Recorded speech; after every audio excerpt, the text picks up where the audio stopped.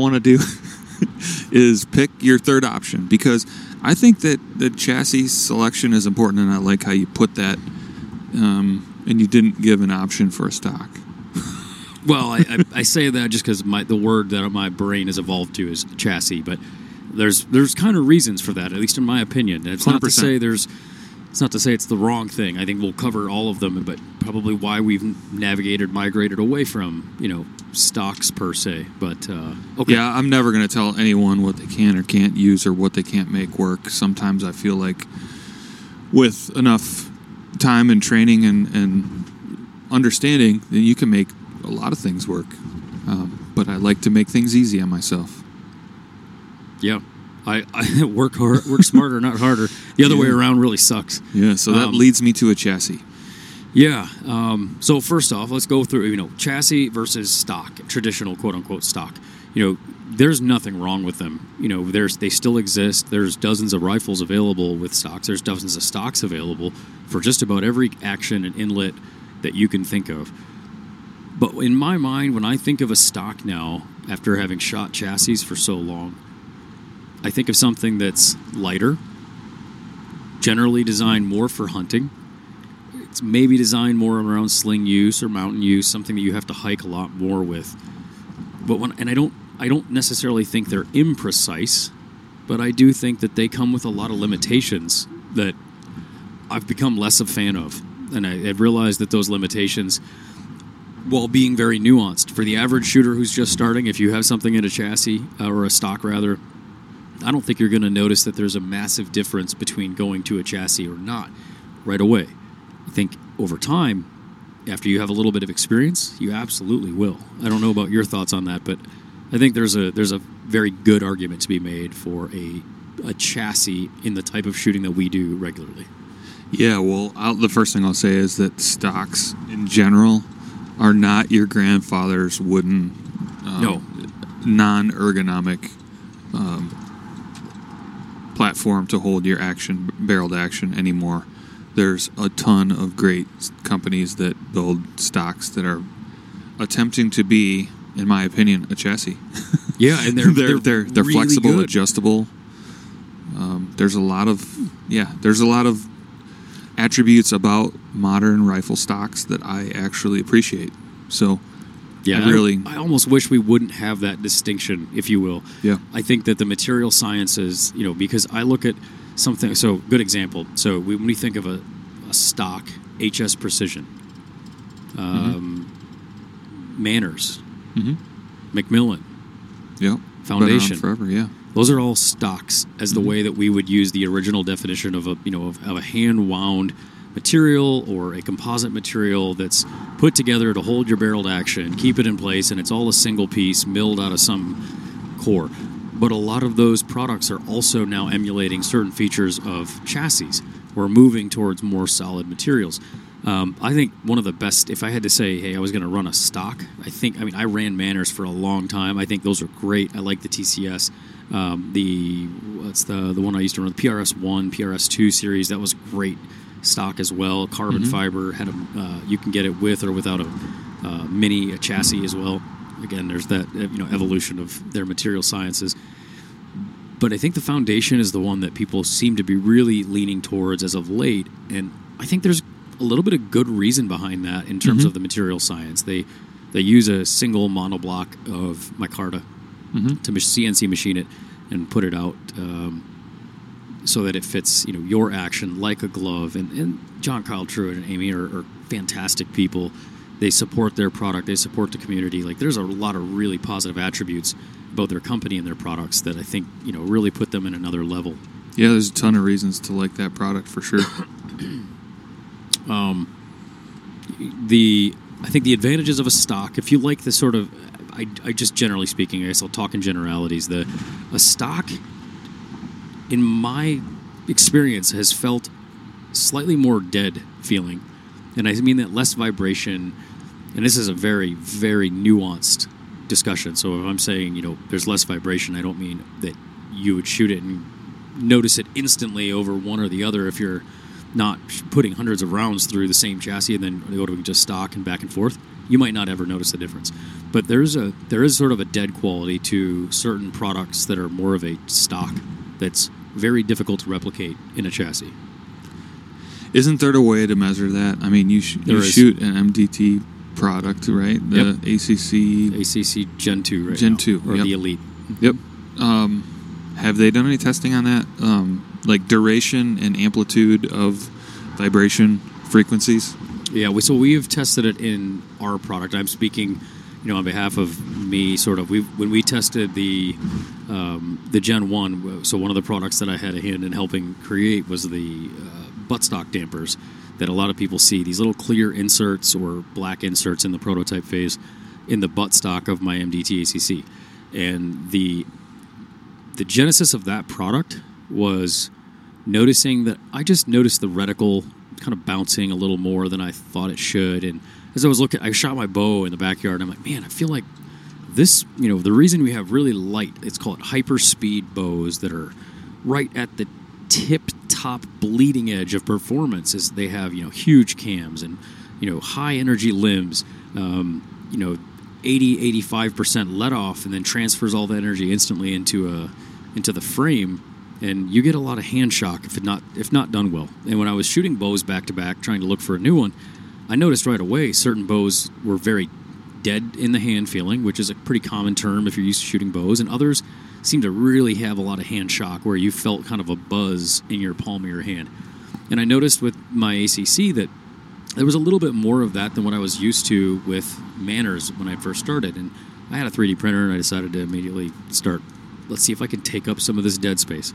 Well, fast forward, MDT liked the concept. They asked them to spin me up a couple of prototypes that were in different durometer or different hardness of material, basically a softer material than I had access to. They did, and I told them my feedback, what I felt by testing it, and lo and behold, it was around 80 to 90% reduction in the amplitude, in other words, the frequency or the energy transmitted to an accelerometer, and about an 80 to 90% reduction in the time frame or the duration that you'd sense those vibrations going through the chassis. And that was just as a result of having these little rubber pieces in certain strategic areas. So, 90% effectively, both in amplitude and duration, were negated. Now, what you can't know is what's that set. What is 90%? 90% of nothing is, really meaningless. 90% of all the vibration in the world is pretty significant. So you have to take that with a grain of salt and know that a measurement or a number, when you see a pure stat, doesn't really mean anything unless you have context with something to baseline it. Mm-hmm. And I don't have a good way of putting that baseline into words, short of my experience shooting it. So when we switched over to the damper system, started prototyping it, that was my effort in order to damp a chassis to make it feel a little bit closer to that of a stock, because it's what I've been used to.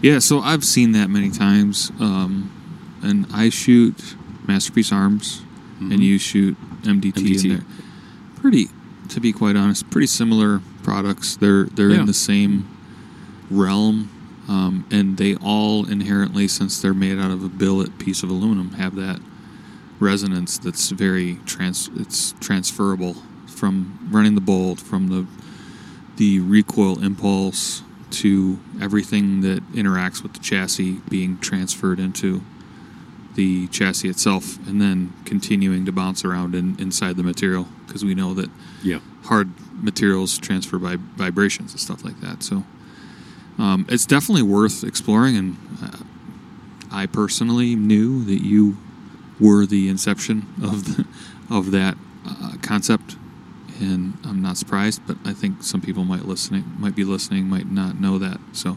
it's neat to have been started in that, and I'm just glad it came to fruition and it worked as well as it did. Yeah, well, it's an interesting point, because a lot of the people that support us and sponsor us ask for our input on stuff like this, and as shooters that have been successful using their products, our input is valued by them, and then we get a chance to test out those products and test out those improvements, and it's really a good symbiotic relationship. I'm super excited to be involved with a lot of these companies and be able to support and help innovate and grow and advance the product lines and stuff like that. It's really cool to have relationships with these companies that listen to you and value your opinion, like you've experienced with MDT and others. Yeah, it's definitely a very cool experience to be a part of. But it takes a lot of expertise and time and rounds down range to know that let's call it the tree you're barking up is the right one. Because we've all had ideas at some point or another. I think everybody as a shooter is like, oh, that's a great idea, I should do this, and then you either find out that somebody's already done it, or that you try it and the idea doesn't pan out the way you think, or you're just kind of self-sold on it, and you're like, it works, and in reality, it's just a diversion of attention.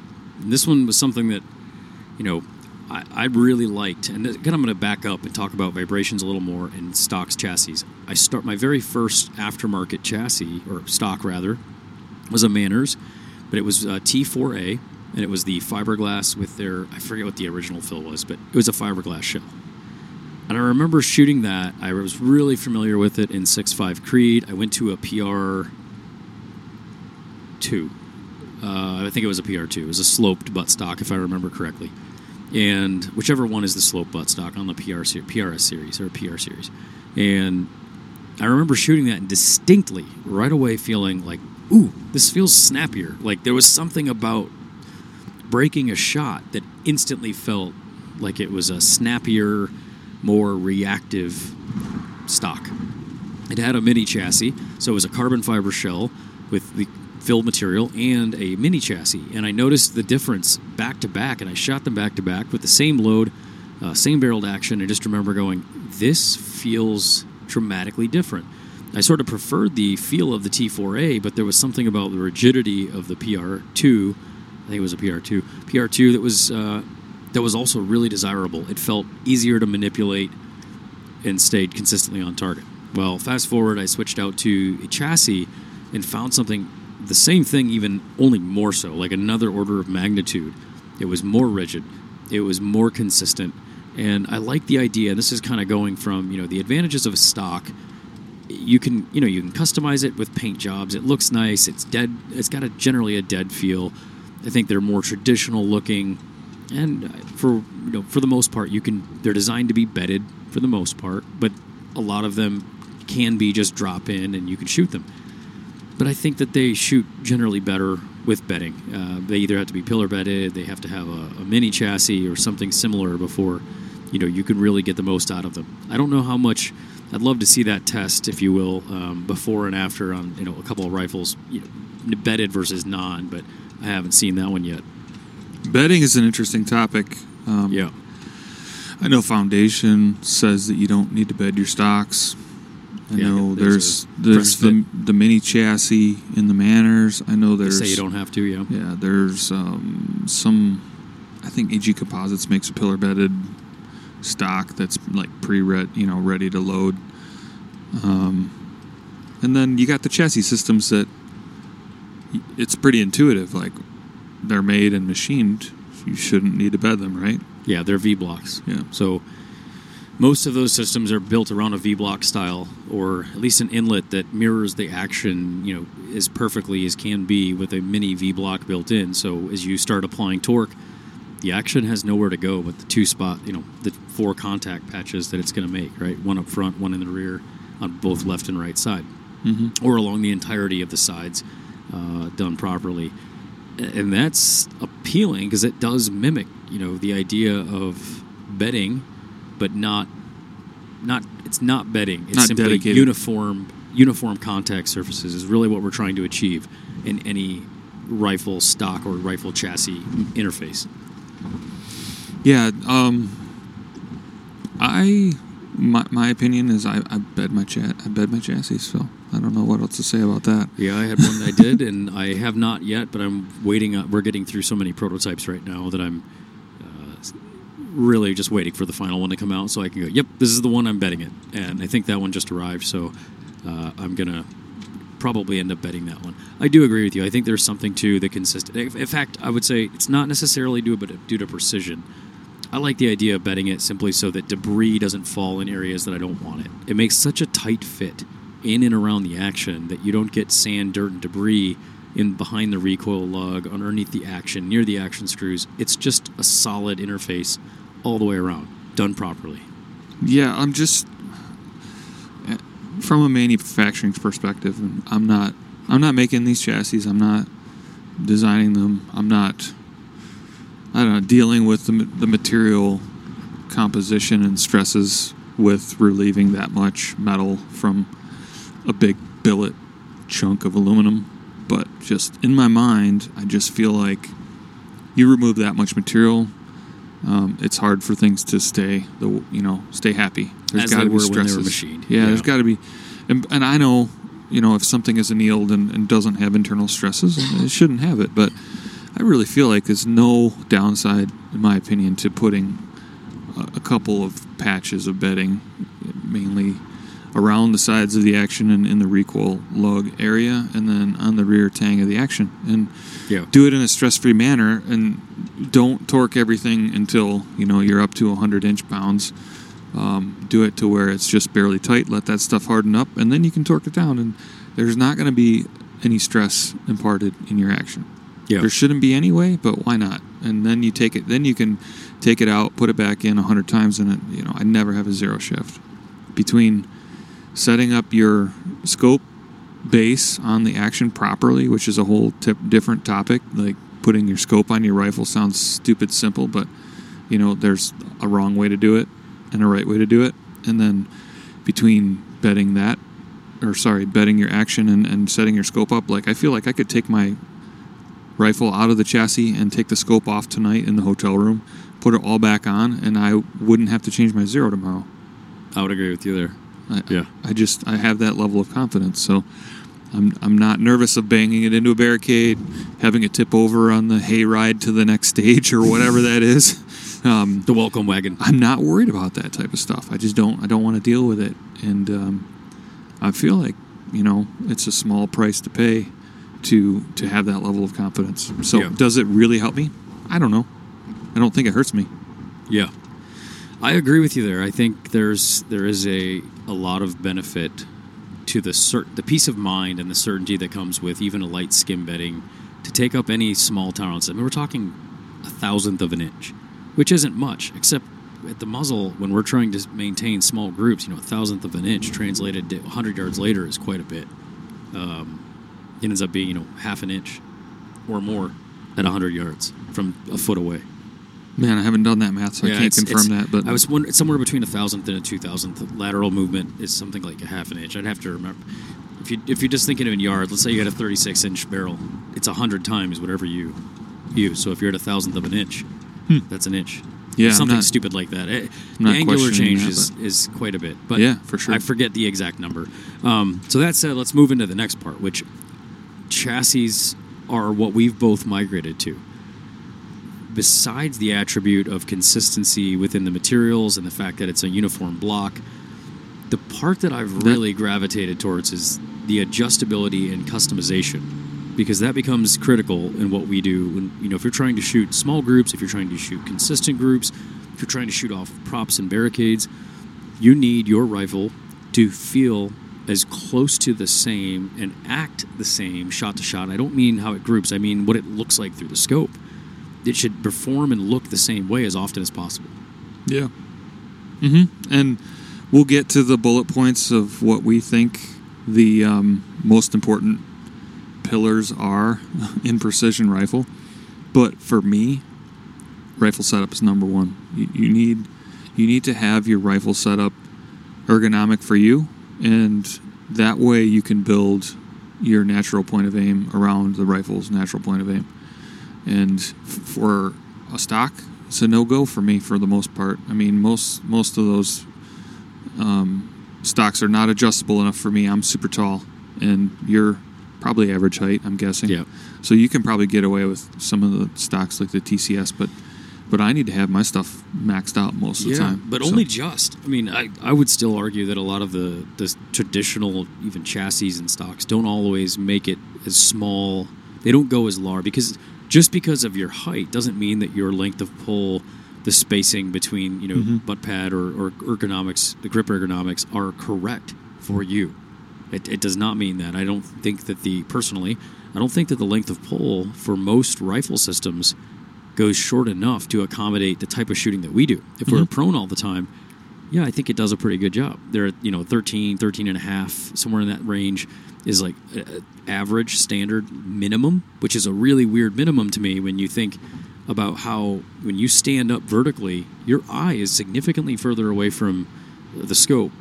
If you didn't want to, unless without pushing your head all the way forward to kind of crane over it, you have to set up the rifle very differently if you were shooting only standing shots and not blading yourself to the target, staying square to the rifle, than you do if you're prone with your neck laying on the rifle or your cheek laying on the rifle, and your neck's all the way forward.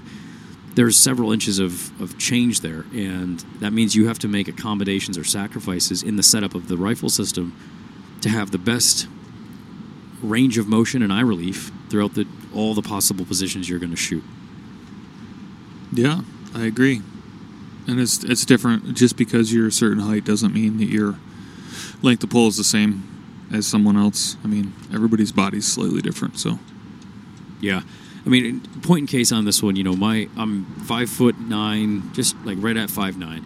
My arms are longer than they should be, and my reach, if you will, is longer than it should be for someone of my height. So my length of pull, if I use a standard length of pull at 13 and a half inches, it feels good, except my neck is fairly short for my height. So relatively speaking, when I put my head down, I have to pull the scope further back to maintain proper eye relief or blade my body if I'm in a fully standing position. If I go prone, I'm compromised in one of the two positions.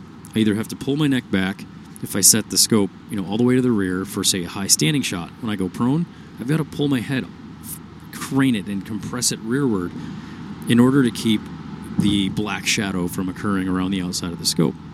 Conversely, if I set it up for prone so it's, perfect, I end up with the opposite effect. I stand up, I have a really tall shot off a tall barricade, and all of a sudden I have this little half of the reticle peeping through my scope, and it looks like I'm, looking through a straw.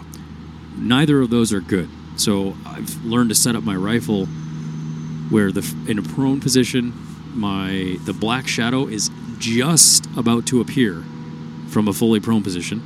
That means I have the most eye relief I can as I go upward. I'm giving myself the absolute maximum amount of rearward motion to stay inside of the eye box as I go further and further away from the scope when I'm standing up.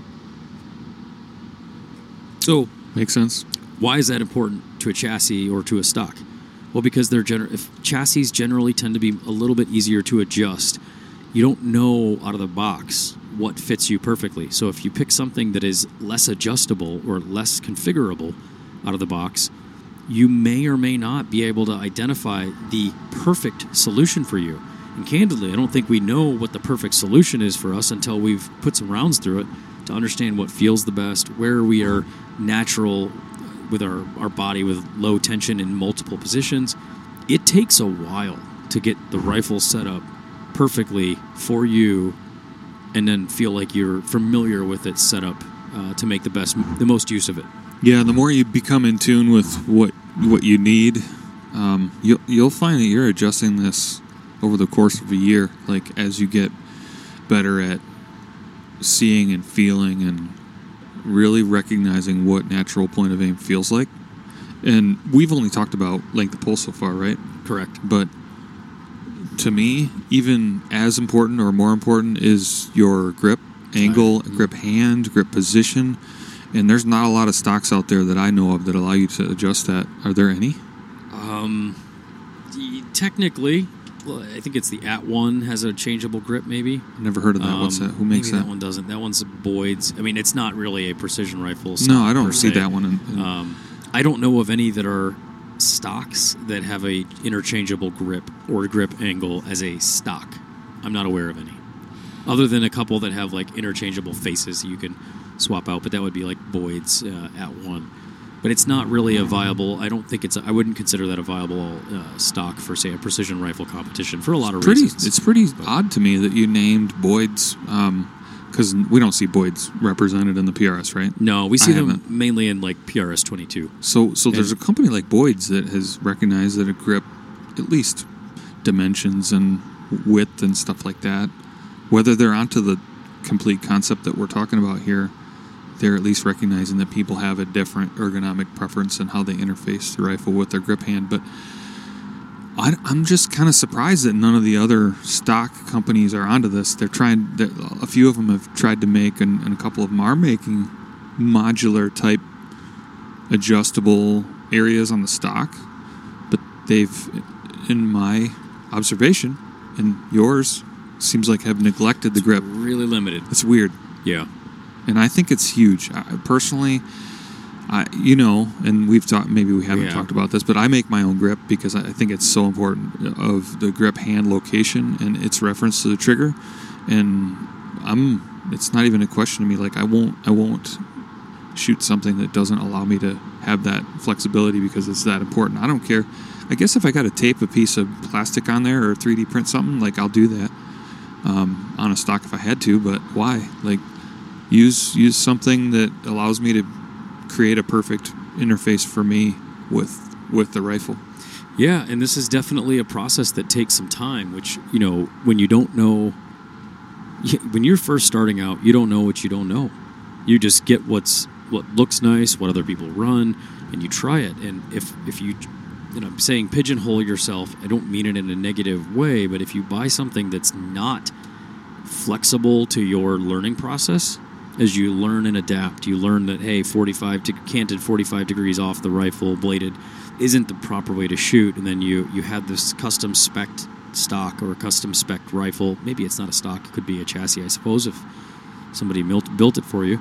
That's, the only way you can shoot it, even with the scope all the way to the rearward, is 45 degrees to the rifle when you're in a position. Then we have a problem because you'll never be able to utilize that chassis or that stock in a position that's square to the rifle or semi-square that lets you use the ergonomics of your body, your bone structure, bone support to its maximum potential. And you'll be limited when you hit some skill level that allows you to pull off shots that you really shouldn't, that all of a sudden you can't pull them off as consistently as someone who is using good fundamentals. And it's probably or likely limited by the equipment that you're running. And you may not ever, it really is hard to identify that without some, other people helping you and watching and observing. Well, it's also hard to identify that when you're at the beginning stages of your learning curve, and you've purchased something that won't be able to be flexible with you and grow with you.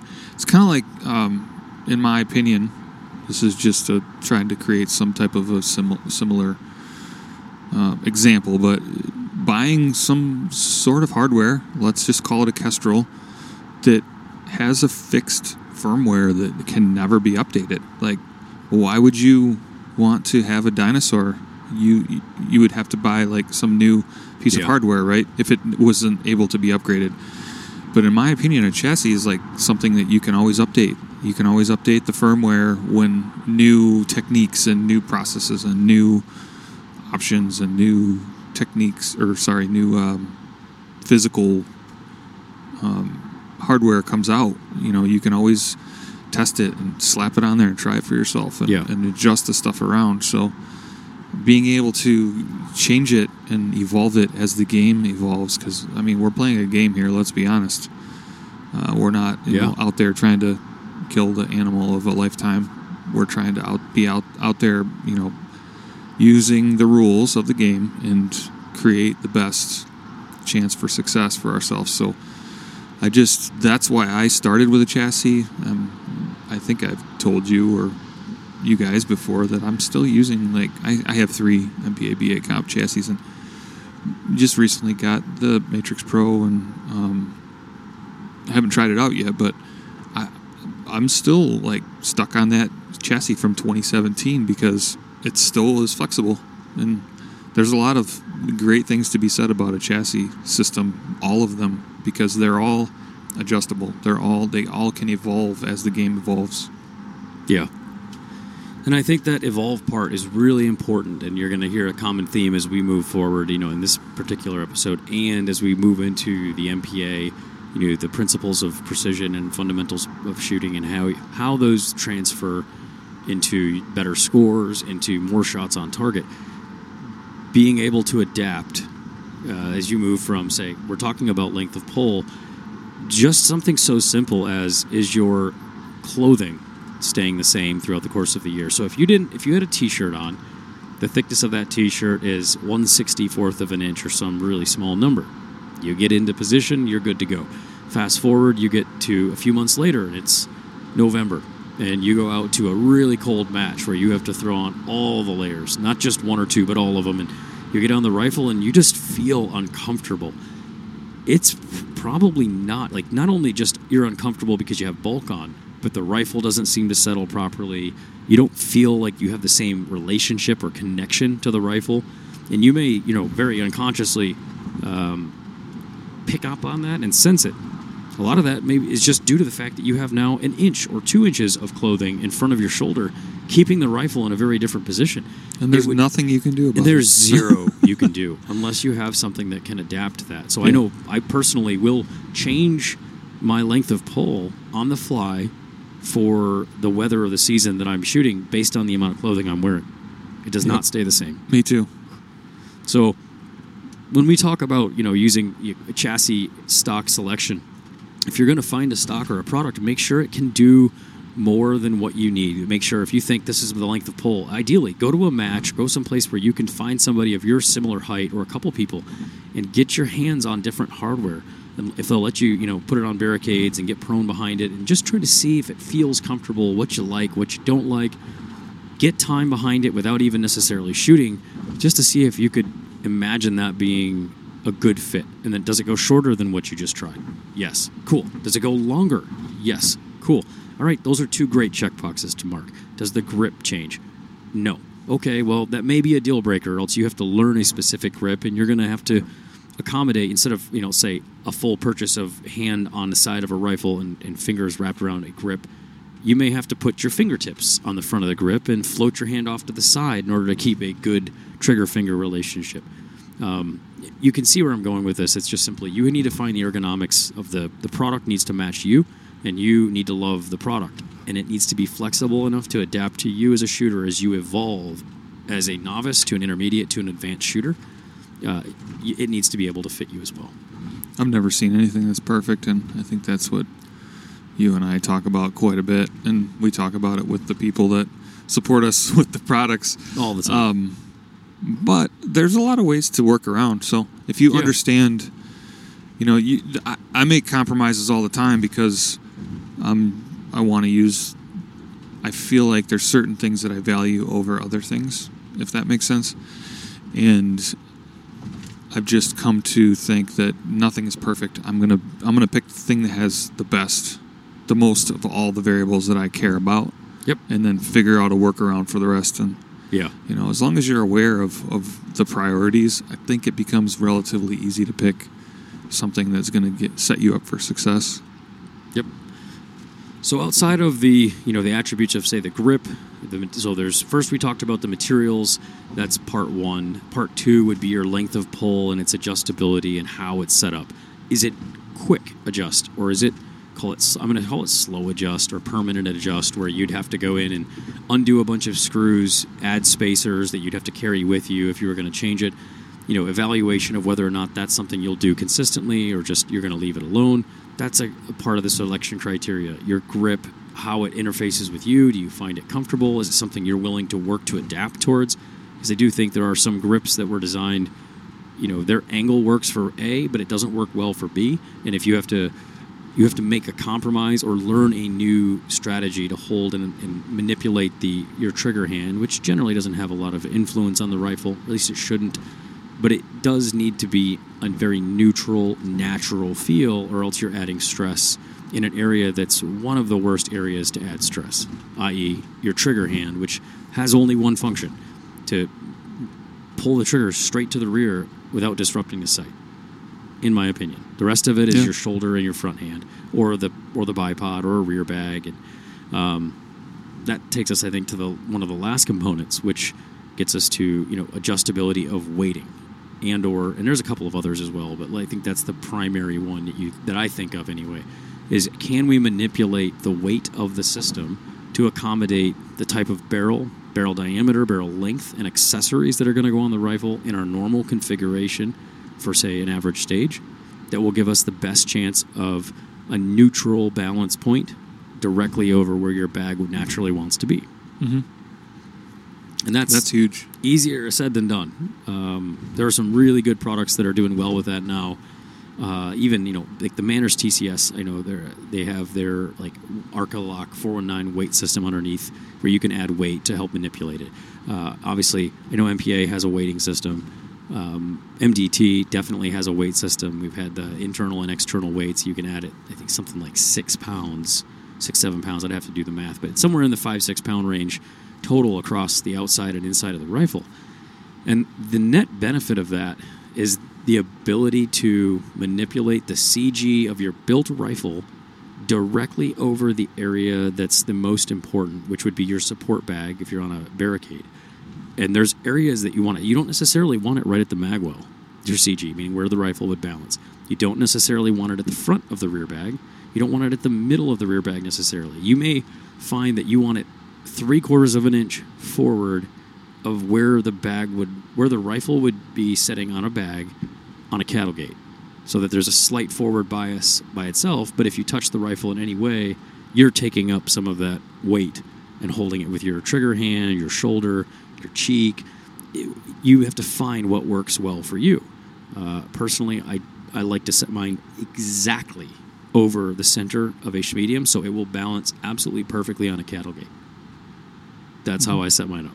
When I'm touching when the barricade stop or the mag block stop, barricade stop of the magwell is setting up against the bag, I want the notch in my Armageddon gear bags to be directly over the balance point. Mm-hmm. Me too. If I can achieve that, I think I have a rifle that's both neutral, easy to manipulate, and very versatile. So if I have to free recoil, it's capable of it. If I have to hard drive the rifle, it's still capable of it. It still feels very comfortable to move it from off the bag and around from position to position. It's where you would generally grab underneath the magwell or near it, so it doesn't feel like you're going to be forward heavy or rear heavy as you're transitioning from position 1 to position 2. Yeah. So that's to me the most important attribute of a chassis is, besides MPA and being able to fit that, the weighting and balance of a rifle system is extremely important. And I don't know, I'd like to see, I think it'd be really cool if we ended up doing some tests on rifles where you have weights in different places and you keep the same overall weight, but you just test the different weight and position, so that you could see if there's an effect for you on target. I personally know that off cattle gates and skinny objects, I definitely see a difference on target by manipulating weights. They generally have to be a little bit large, like a pound all the way to the front versus a pound removed, say, over the bag. They feel very different, and you don't see you can see some changes that you wouldn't otherwise expect.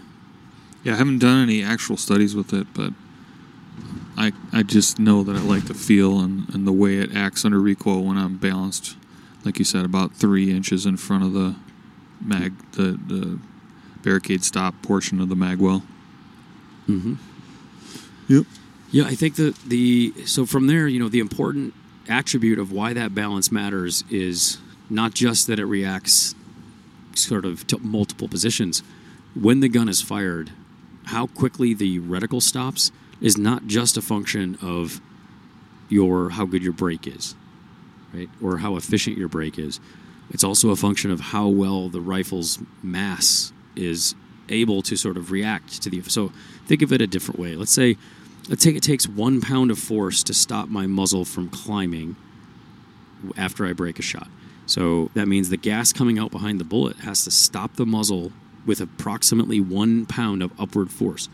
If your rifle has 1 pound of extra force at the rear trying to pull it downward, then as soon as it starts, now the muzzle has to produce effectively 2 pounds of force in order to stop the rifle. It'll always want to travel upward.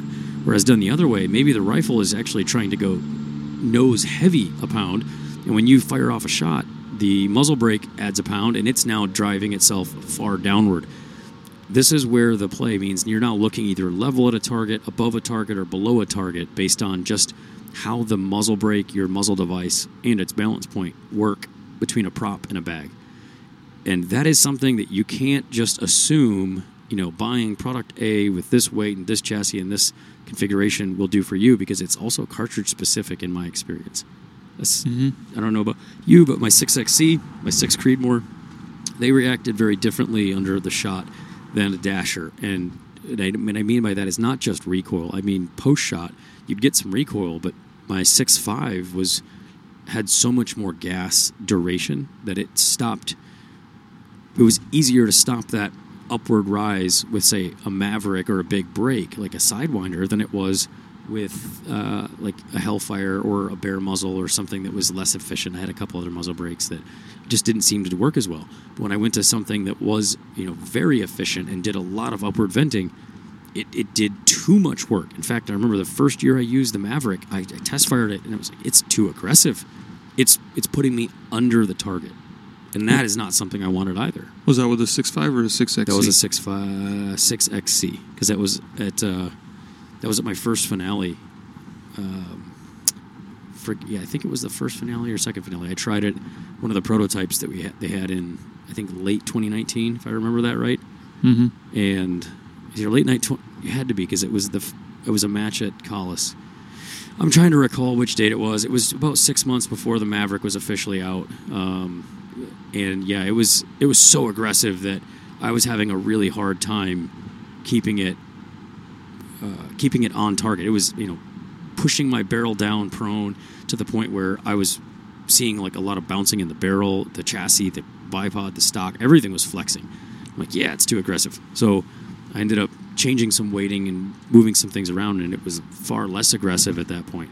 But it was different caliber to caliber. With the Dasher, I don't notice that as much. I'd love for it to be even more aggressive than what it is. Mm-hmm. There's just not a lot of gas pressure left in a Dasher with such a small case to do the work. So, yeah, so we have that. Chassis selection, NPA, anything else? What about color? How much does color play a portion to you? Color is the most important attribute. I mean, blaze orange for the win. Well, we know that. Actually, this is semi-serious note. Like, we were talking earlier, but it didn't make it onto this cast. We know that gray-blue sucks, and blaze orange is awesome. I really want my chassis, stock, color, whatever you want to call it, I want my system to blend underneath me. I don't want to notice it. And I know a lot of people have some wild colors, but I don't want to look at my rifle and have it sort of distracting in my field of view. I'd rather just kind of be looking through it.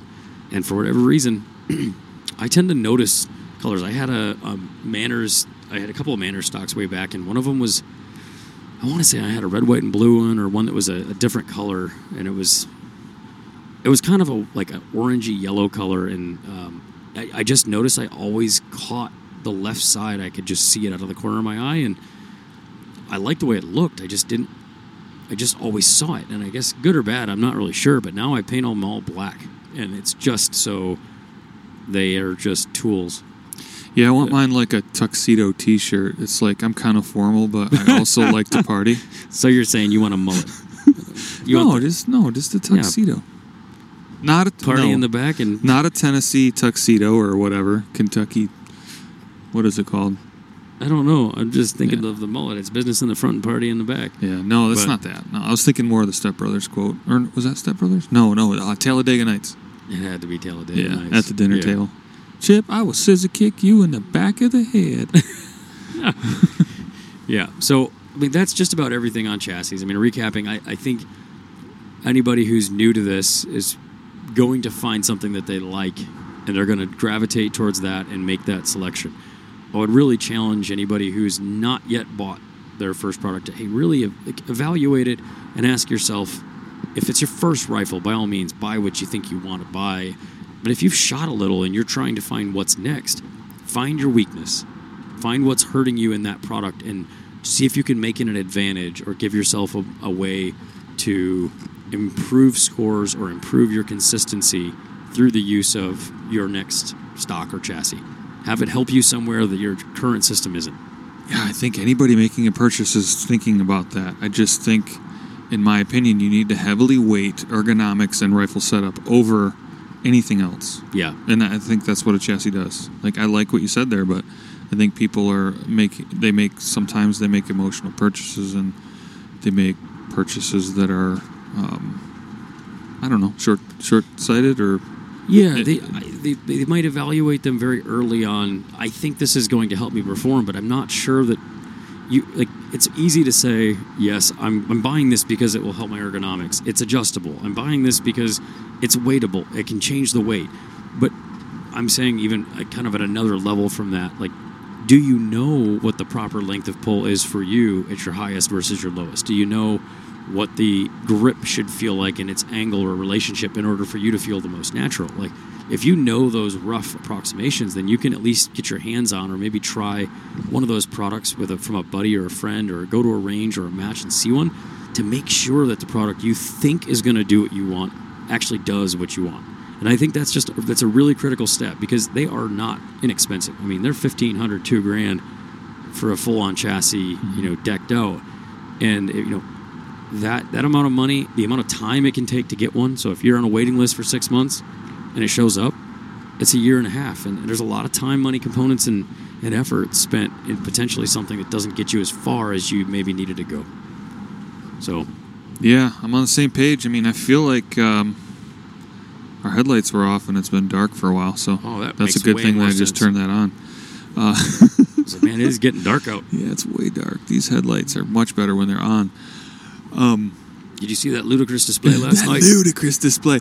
So I just gonna.